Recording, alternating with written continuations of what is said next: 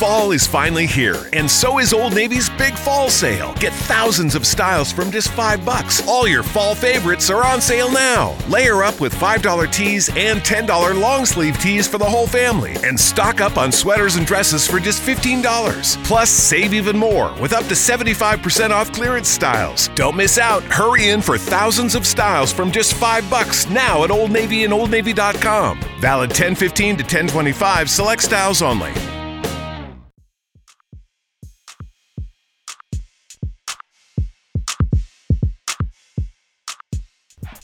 All right, you're back in the DFSR. It's a PGA podcast for Tuesday, April 9th. I'm Doug Norrie. That is Chris Durrell. Oh, we are here. You're on our baseball and basketball and football feeds, but we're not talking any of that today. It's all about the Masters this week. Is it a tradition like any other? Am I getting that right, Chris? Is it yes. Tradition? That's the commercial. I should know that by just watching a million tons of CBS things. But hello, friends. Yeah, Jim Nance's famous voice. It's great. It's a good thing to be known for, I think. We're gonna sit here and discuss the Masters this week. It's obviously a huge week in terms of just overall sports, and then obviously with DFS contests, DraftKings and FanDuel really load up the different contests you can play, just knowing that the public is going to be more interested in a major, especially this one that's probably the most famous golf major, more interested in majors than any other time. So we get these 4 times a year. Masters is one that we want to sit and talk about and break down because it's our best chance to just see who puts on the green jacket, see what kind of edge we can have in a week where there are going to be a lot of people that are going to come in, just knowing a lot about golf, and there's also going to be a lot of your just casual bettors that are going to come in and just want to get money in on the names they know. We're going to talk about some of those names that we know. Well, what's your excitement level for Masters, just in terms of, like, do you see it as the hype, the juice is worth the squeeze with the hype on it, or is it kind of end up becoming such a publicly thing that it's hard to find an edge? Like, you can give me your overall thoughts about the Masters. We'll break down the course and history and all that other stuff, but what are your overall thoughts leading into Masters week? Yeah, from a betting perspective, I mean, I love the majors for the fact that you can find odds before the week. Like on a normal week, your odds aren't coming out till Monday morning of that tournament, which starts on Thursday. For the majors, they're posting them as far ahead as 6+ months in advance, so you can really get some edges there. Yeah, I know that, buddy. I learned that the hard way. We're going to talk about one of the bets I by mistake put in for the Masters this week later, but knowing that the odds were in way too far in advance. Well, do you find that to be a good? Like, do you find yourself getting in some of those early odds kind of things? I didn't this year. I don't know why I didn't. I kind of missed the boat on that, just busy with some other stuff. But last year I did. I got Patrick Reed was the one that stood out. He was, I think, a couple weeks prior, 2 or 3 weeks prior, somewhere in that 40 to 48 to 1 range you could get him at, and I locked him in. I think it was around 45, and then by the time the Masters came around the week of, I think he was down around that 20 to 25 to 1. So I capitalized there. So I'll usually, if I'm doing that for the majors, I'll usually try and lock in 3 guys early on that I like. Maybe someone that maybe just won a tournament or, has put together a couple top 10s back to back, playing really good, ball striking, that sort of thing. Maybe want to grab a player like that whose odds are going to jump from, say, 80 to even like 40 or 60 or something like that, just to get some value that way. Definitely makes sense. But for DFS, I absolutely love it. And I do things a little bit different. I don't play the Millionaire Maker. I just don't like the payouts. It's the least flat payout structure. I mean, it's $1 million for first, and then drops down to 150,000 for second, and then 10th place is only 10 grand for a $20 buy-in and 150 lineup max there. So that's not really for me. I look for a little bit more edge, and there is some awesome contests this week actually. A couple that I'm really keen in on is the 20 max on. It's a $4 20 max on DraftKings, and then there is a $5 on DraftKings as well if you want to go with the 150 max. It's a lot flatter payout, 20 grand for first, 10 grand for second, and at least 2 times your entry fee for last in the money, which is like, I think as long as you make the top 9,500 in that contest, you're going to at least double your money. So I like that a little bit better, the flatter payouts. There's a lot you can do this week. Cash games, I think you can take advantage. DraftKings has, their salaries are set up because there's so many elite players and they want the public to play because it's a very public event, the 4 majors, is the pricing. You can definitely construct so many lineups just because you can fit them all in. There's so many elite players, and there's a lot of value guys in that 7-8K range that should be more but aren't because of the major. Yeah, it's going to look like, I'm taking this from sort of a novice standpoint because I don't really play DFS PGA myself. I kind of rely on you to give me the information I need. But it makes sense for when you have all the best players in a structure like this, especially where the cut line is, a little easier to make, it seems like, than other tournaments. And you do need some flatter salaries that are maybe look a little softer on paper, just because it's going to be hard to distinguish between all the best guys, right? It's almost like the NBA All-Star game sort of thing. It's like where, well, of course you're going to be able to make all these lineups. It's all the best players. How are we going to really distinguish? No one's going to be 2,000 more than the next closest guy. There's no like Mike Trout of this group who's just, laps the field in terms of how good, or James Harden for basketball, or, Russell Westbrook that just end up lapping the field, maybe even over like the net, the fourth highest guy. It doesn't seem like it works like that for golf. Well, let's talk a little bit about how much you look at the course. More than most other majors, or actually really most other tournaments, we have long course history here with Augusta in terms of, they just play the same course every single year. How much does that factor into how you build out some models? Can you take a lot from what's happened here historically? Is it something that doesn't end up mattering as much? Like, how do you view Augusta here just in general? And then we'll kind of talk about some stats and things like that later on. But let's just start with the course. What do you look for in terms of golfers and about this course and how other golfers have performed here in the past? For sure. So you mentioned the cut. I want to touch on that before we go further. The cut this week, normal week's going to be your top 70 in ties, make it to the weekend. This week, it's a smaller field. We've only got 87 players, and the cut is top 50 in ties, and then anyone within 10 strokes of the lead. So say the leader's at -4, and then you've got some guys that are 10 strokes behind that. They're going to make the cut too, even if they're not in that top 50. That happens some years it doesn't, but still you're narrowing it down to about 50 to 60 golfers going into the weekend. So that's the first thing to keep in mind. Small field, and that only, if 60 golfers make the weekend, that means only 27 are going to miss the cut. So for cash games, especially this week, you want more than just guys that are going to make the cut. You want some upside. I almost think of it as like kind of a WGC event where there is no cut. You want a little bit more upside with your cash games this week. And I mean, to win some of these big tournaments, you're going to need the winner, probably 3 inside the top 5, and all of them inside the top 10. I mean, that can definitely happen. And one of the big trends, I guess, before I get into the course here, from a strategy standpoint, over the years, you're going to hear this a lot. I've even said it a lot, is leave salary on the table. Well, you go back and look at the millie makers especially, that's what people focus on. Those winning lineups over the last few years are using like up to $200 to $300 of their salary. So they're almost maxing out their salary. So that's kind of a misconception, I guess you could say. Just build the best lineup is what I would say. And then getting into the course.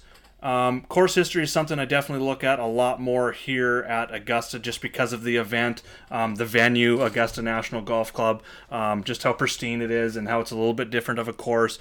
You can definitely, bombers do good here because the fairways are a little more generous, but it comes down to approach shots for me because these are larger greens, like average, a little bit larger than average greens, but the thing with them is they're very, very fast, probably the fastest greens in North America, maybe even the world. So I would definitely looking at golfers who are putting good on fast greens, but with those greens, they're very undulated, and some of the greens, you can knock a third of that green off because if you land it in that area of the green, it's just going to roll off the green and you're going to be chipping back onto the green. So I think your proximity is very important when coming down. So I'm definitely looking at the approach shots, focusing on proximity over the off the tee game this week. And then because of all those roll-offs on the green, a lot of guys are going to be missing the green because of that, the shave banks around the greens. I think scrambling and strokes gain around the green is very vital, and you do see that in a lot of players when they're getting asked about it in interviews, what's important around here, and that's one of the things that you hear a lot of them talk about. What was the last thing? The approach shots around the green was the thing that you mentioned? Strokes gain around the green, scrambling. So like your short chips and stuff, missing the green, trying to save pars, and then 3-putt avoidance. Because these greens are so hard and fast, Patrick Reed talked about it. He said, most courses you can go and a 6-foot putt, doesn't matter if it's above the hole or below the hole. It's pretty easy on most courses. You come here where it's super fast. A putt 6 feet below the hole is so much easier with that uphill putt versus above the hole where you're putting downhill. That can turn into a 3-putt like nothing. So definitely looking at that as well. Yeah, it's interesting when you look at just even past winners and past scores, you do see some of these scores that over the course of the weekend, -5, -9, -8, that's 3 of the last 5 years have been the winners. That's really That's not leaving a lot of margin for error when it comes to like, these aren't. You're not. You get Patrick Reed minus 15 last year and Spieth minus 18. For 4 years ago, but those scores do speak to a course that maybe does play more difficult often than it doesn't, right? Like, so even though it's a course that a lot of these guys have maybe seen many times, you got Tiger Woods played here forever, but maybe that it just doesn't matter as much when the course plays this tough. Like, is that a good summary sort of the course, so that it's you might know it well, but that only means so much because this course still plays very tough? Yeah, it definitely does play tough. It's like normally within the top 10 of the hardest courses out of the 52, 53 courses, I think, that are on tour every year. So even though we do see those low scores sometimes, it is very, very tough when you're looking at an average score of all the players in the field. And I mean, you could probably figure out that average, take out some of these old guys in the bottom, past Masters champs, because they definitely affect that score. But I mean, that's been the same forever. So, but usually guys that play well here do play well here, and we will get into that as we get into the picks here. So you don't think my Larry Mize plus 250,000 or whatever he's going off for is a good bet this week? You don't think that? You're probably not. Yeah, you're probably not cashing. Let's talk about some of these golfers, because obviously when you get into these majors, you're going to just see all the golfers and I'm saying collective you in terms of the average golf fan. And even the below average golf fan, the person that's just tuning in for the weekend, is going to know a decent amount of these names. And there's going to be some that maybe jump off the page for you, but they're going to know the Tiger Woods, and I think the Rory McIlroys and these guys of the world. And maybe I follow golf just 10% more than the average person, so I'm recognizing all the names. But once we've agreed that all the superstars are here, how do we begin drilling down on the list? Because even if you're putting in 150 lineups for the thing, you're never going to be able to cover every iteration of every golfer. So you're going to need to pick a lane at some point on golfers that you think are worth it for the price. And I think we've also kind of agreed that pricing maybe is a little soft. You're going to be able to make the lineups you want to make. So at that point, how are you starting to just drill down on maybe the core group that you're looking at in terms of what they bring to the table, knowing that I can basically have my pick of all the best golfers in the world? Yeah, for sure. Again, it's kind of similar to every week. Like, I'm looking at course history, current form, and stats, and I kind of want a golfer who checks off all those boxes.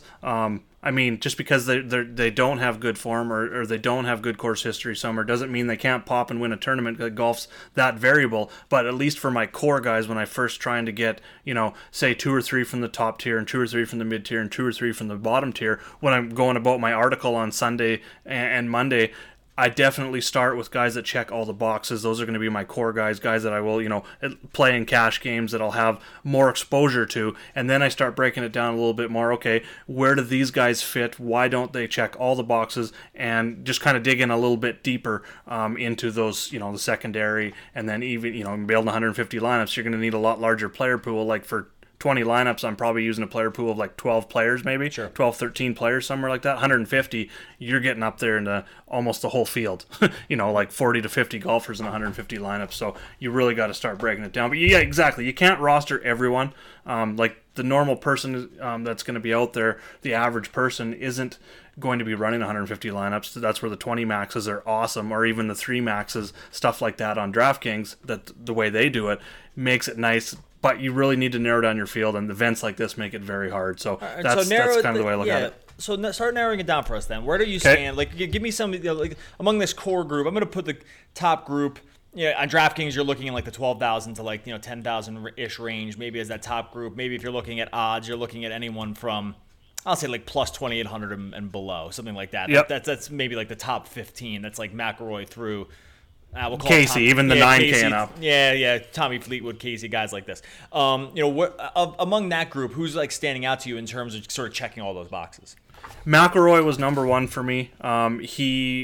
He's had excellent course history here, top 10 in 5 straight here at Augusta. His form is absolutely amazing. He's coming off a T9 at the match play, but I'm not really looking at that. I'm looking at stroke play events. He's coming off a win at the Players, and he's finished 6th or better in all of his tournaments on the PGA Tour in 2019. So he's got form. He's got course history. He's looking to complete his career Grand Slam, which just means he's won every major once. That's a pretty elite group, and he's come close so many times. So I think he's finally going to take that step. I think he's the favorite for a reason. I also think he's going to be high owned as well, just being that it's flatter price and he's only $300 more than DJ.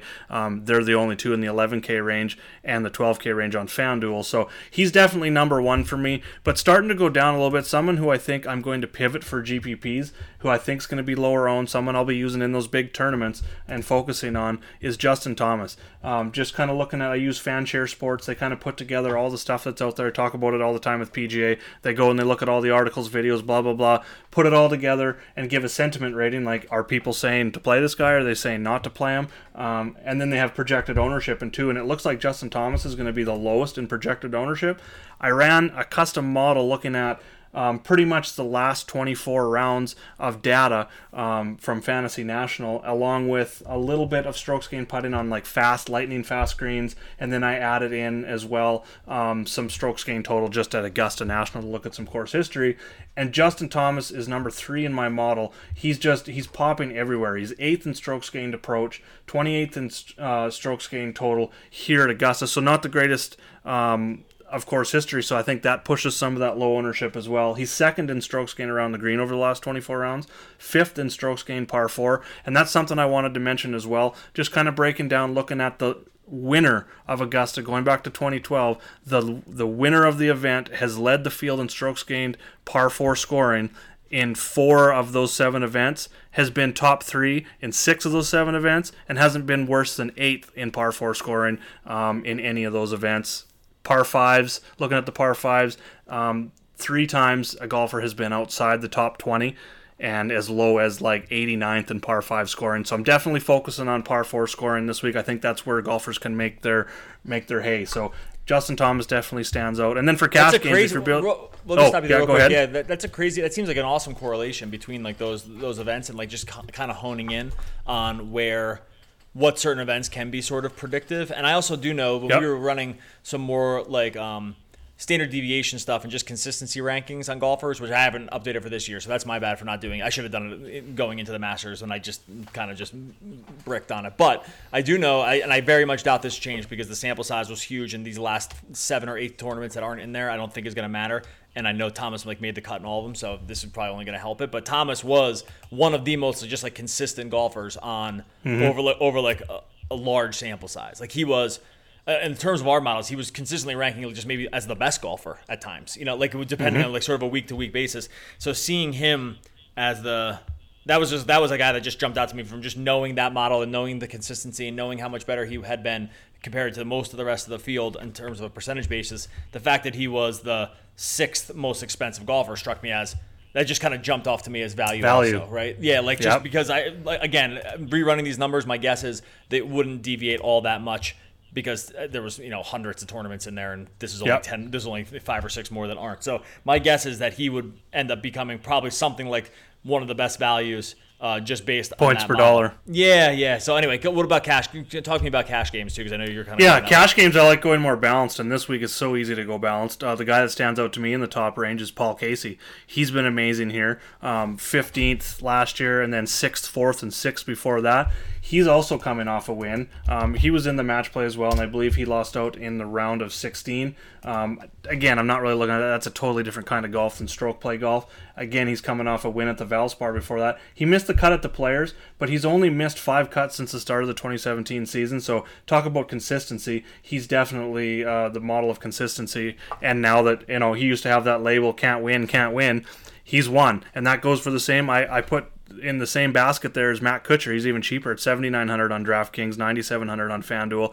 He's been super consistent as well. Had that label for a long time. Like he's not really a winner. You can't really bet him outright kind of thing. He's already won twice this season. He hasn't missed a cut in 11 events. And he's only $7,900. So those two I'm probably going to start my core cash games with this week, just because it's really cheap and you can really go any other way after that. You can go cheap and go stars and scrubs. I wouldn't even call it stars and scrubs this week because a lot of the hashtag scrubs, air quotes, scrubs aren't really scrubs. They're just cheaper than they should be just because of the field. Yeah. Well, do you downgrade Kuchar because he doesn't tip his caddy well? Is that going to downgrade in your model at all? Like, I don't know where you factor that in, like in terms of like his caddy not really helping him because he can win a tournament and then just like I don't know, give him pennies on the dollar on the tip. Does that factor into how much help he's getting on the course, or do you don't really care? That might give him a boost, the asshole boost, because, Patrick Reed no one likes because he's an asshole and he won last year. So, if Kuchar's, maybe that's his angle this year. Maybe if I be an asshole like Patrick Reed, I'm going to win the Masters and get a green likes jacket, a good villain. So. Yeah, like a good villain in your story to like just be like, exactly. Especially for all those working Joes and Josephines out there that just are living off tips, to see that Kuchar's give them 3% instead of the customary 10 or whatever it ends up being. All right, give me so we talked about some of these guys. I love the Thomas call, like I said, just in terms of what our older model had done in terms of consistency. I know Paul Casey was actually right there among usually those guys that you could get good odds on, because at least in the past they hadn't won, but if you looked at the long-term sample, there was definitely a lot of reason to like what they were being. I know Justin Rose was another guy that was another one that usually vaulted always towards at the top. Yeah, he's third in odds at plus 1,200 right now. Thomas is at plus 1,600. Casey plus 2,800. So you do get that next jump down, which you actually probably are getting some value. You definitely, because of how concentrated it is at the top, it seems like you are getting value in this plus 2,800 to plus 3,000, 3,300 sort of range. Give me some other guys that you're honing in on cash. I'm going to bring up a couple guys I don't think you're going to bring up. I'm going to bring up some public-y names later, but give me some other guys that you maybe targeted that are kind of checking the boxes for your models. Matsuyama's currently number 5 in my model, and I don't factor in salary, and if I did, he'd probably be higher at 8,700 on DraftKings. Points per dollar wise, that's just excellent. He's 28 to 1. I even like that number at 28 to 1 to get in there a little bit on him. He's always been known as an excellent elite ball striker, but not a great putter. He's coming in hot off the Players, where he gained strokes, I think 3.6 strokes putting in the final 2 rounds. So he does have, I guess, a hot putter. 2 rounds isn't a huge sample size by any means, but if he's field average with that elite ball striking, I think he makes an excellent value. And he 19th last year, but he was 11th, 7th, and 5th in 3 years prior to that. So he has had top 10s here, and I think top 10, top 5 at 8,700 on DraftKings makes a lot of sense. And he's been good this year as well. So definitely looking at him. Going down the board a bit. GPP-wise at 7,300, I like Matthew Fitzpatrick. I think Cameron Smith, Webb Simpson, Rafa Cabrera-Bello, all right above him. Brandt Snedeker below him. I will have a lot of Brandt Snedeker, but I think Fitzpatrick sitting right in between those guys is going to make a good GPP play.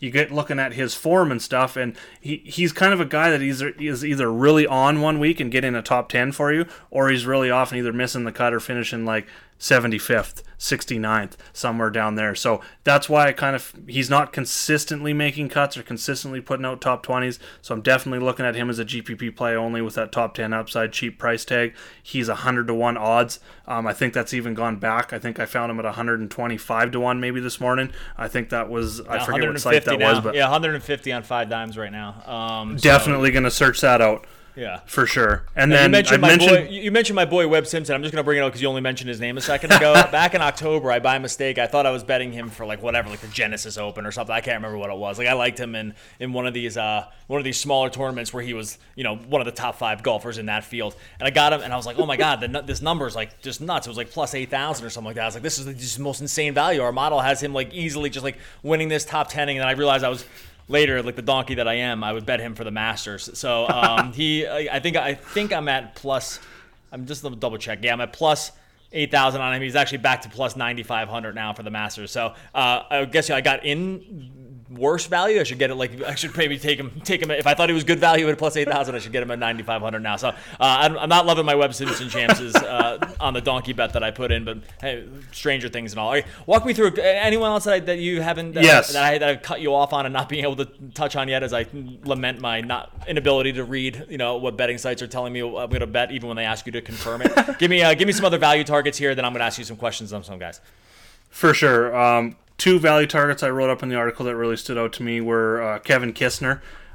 He's definitely one. He is coming off a win at the match play, and before that he had finished top 30 in 5 straight events. Just super consistent top 30s over and over and over again at 6,700 is almost a cash lock. Add on to that he's played the Masters 3 times. T37 in 2016, T43 in 2017, and a T28 last year. So that was his career high at the Masters last year. So definitely going to be looking at him at 6. It just seems just way too cheap. And then last week's winner, even cheaper, Corey Connors. It's tough to. It's his first career win, so it's tough. He was a Monday qualifier, so it was a really good story. Not real sure. I would say GPP only just because we don't know what his week was like after getting his first career win. Media is going to be tired. We don't really know any of those narratives really, but he has been super consistent. When it comes to the statistical side, he hasn't been consistent when you look at his cuts. He's missed cuts before this. I think he had missed 2 cuts and had like a bottom of T67, something like that, there as well. So the form hasn't been there, but the stats have been there. His off the tee game, he's top 10 in. He's top 10 in approach. So his ball striking is awesome. It's just the putting hasn't been great. So if he puts together another putting round, I think at his price, he just makes sense for GPP as well. Yeah. And he has played here once before, hasn't done great. I believe that was back in 2015 at T73. So, but he has played here, so he has stepped on the course and played it before, which I like to see.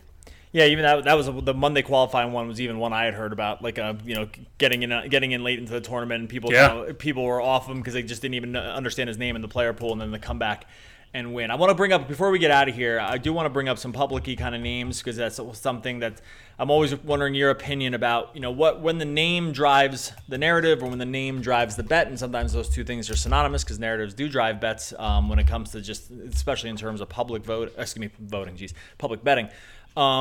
Tiger Woods, plus 1,500 right now, 4th overall. So Rory is plus 6. I'm looking at 5 dives. Rory's plus 66. Dustin Johnson plus 975. Then we have Justin Rose at 1,200. And then Woods is the 4th of that group. My question was, looking at these odds, my first inclination was this is because he's Tiger Woods that he's this high, right? Like that maybe because I just haven't followed golf enough, or I haven't seen him in the winner's circle, or I've just kind of only followed the majors. This number struck me as a public number, but do you agree with that? Am I right? I'm pleading ignorance here because that was just my gut, not really understanding all the stuff about golf betting. But where do you land on Tiger Woods at these odds? Is he the 4th best golfer in this field? Because that's what Vegas is suggesting right now. And I'm just wondering if you think that's correct, if it's high, it's low. What are your thoughts here on Woods? Because people are going to want to know about him. Oh, it's a tough one because, first of all, he hasn't had...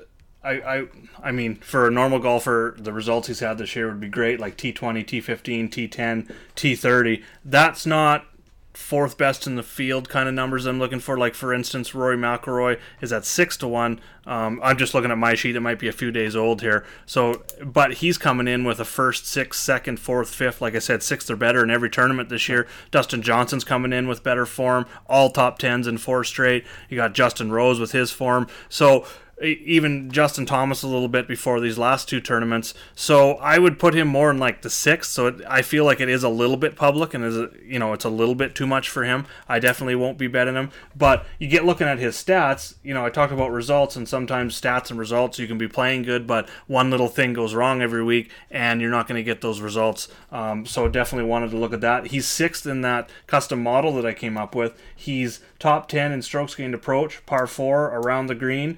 In the last 24 rounds. So, I mean, he's nailing it there.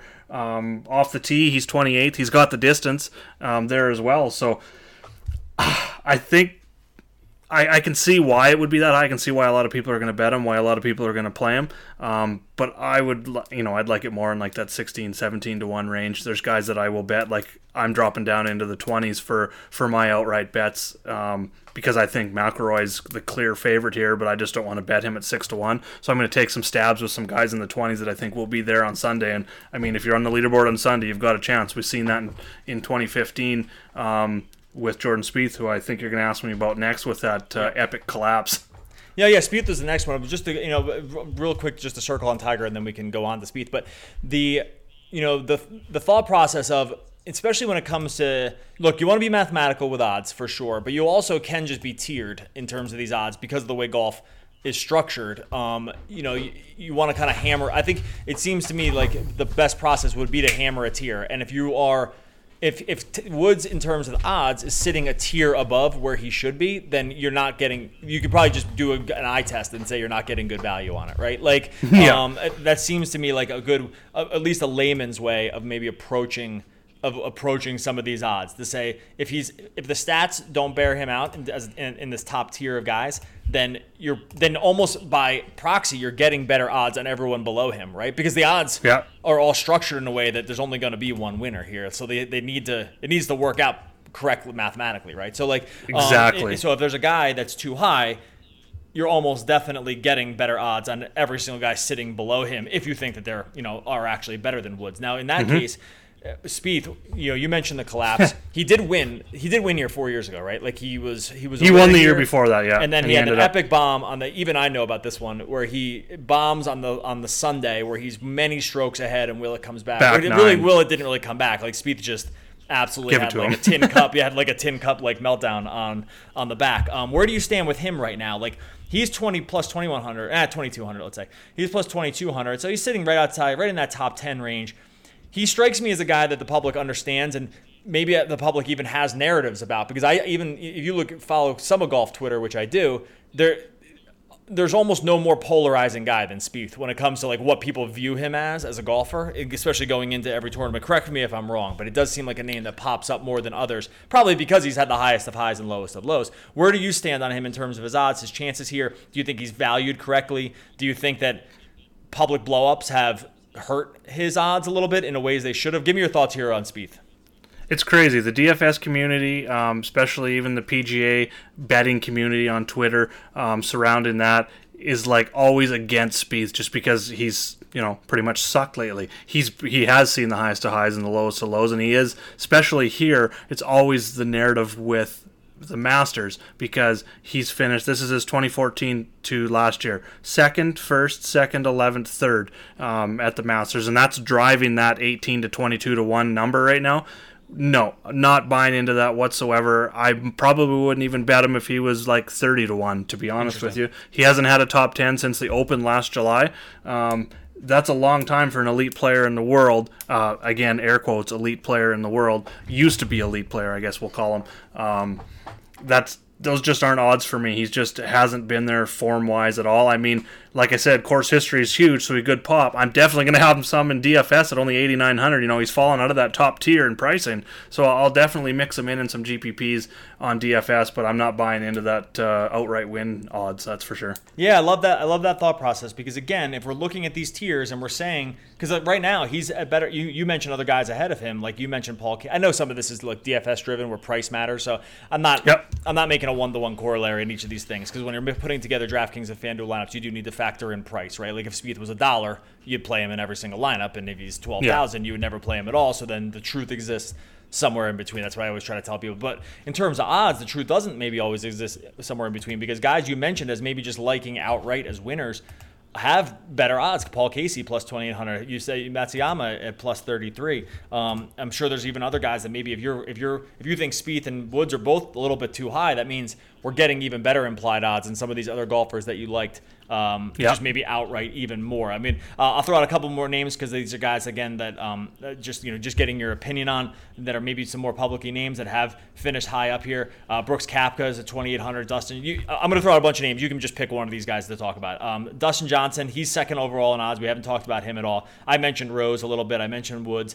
You mentioned Kuchar. I'm just kind of skipping down the list, but I guess between Dustin Johnson, Koepka, mostly because he's just built like a linebacker, and I love that he's good at golf. And another guy that I've seen kind of popping up in terms of people having discussions about this week were Tommy Fleetwood. Any of those guys jump out to you one way or the other as maybe being overrated or underrated in terms of where they exist in terms of their DFS salaries or their overall odds?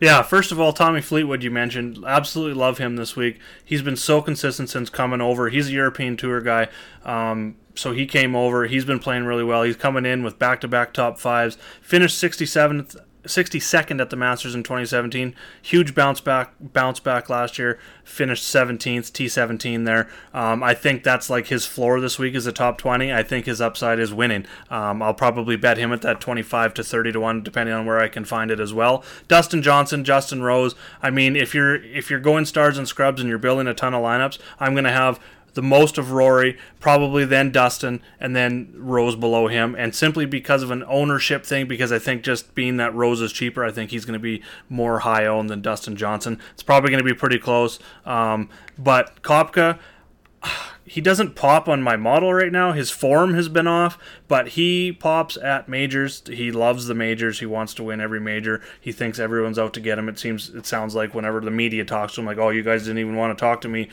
prior to the tournament type thing. I've won back-to-back U.S. Opens or whatever. He plays that card. I think he's going to be lower owned because of the form, especially to the public in some of these bigger tournaments where the public's going to be in. And he has a T33, T21, and T11 at the Masters, so he's gotten better at Augusta every single year. I think him and Justin Thomas, if you were looking for a low top-tier two-man stack, I guess we'll call it here for PGA, if you wanted to go that route, Koepka and Justin Thomas is going to be one of the lowest owned two-man combos, I think, in that top tier. Well, buddy, Brooks Koepka doesn't pop in your model, but you know what pops? His biceps out of his golf shirt. So that's why. This is true. I was gonna tee up that joke to end the podcast with, buddy. That was perfect. All right, DFSR.com. We'll get you started on our subscription model. I'll put that in our chat, or excuse me, in the show notes here. Chris is always giving away. He's got a bunch of just different models and sheets that he's always, out of the goodness of his heart, putting out there for the public to use and make their own decisions on. He'll be in our DFSR chat talking golf as well, buddy. Enjoy the Masters. I'm going to put some bets in here so I can sweat along with you on Sunday. Awesome. Good luck this week, everyone.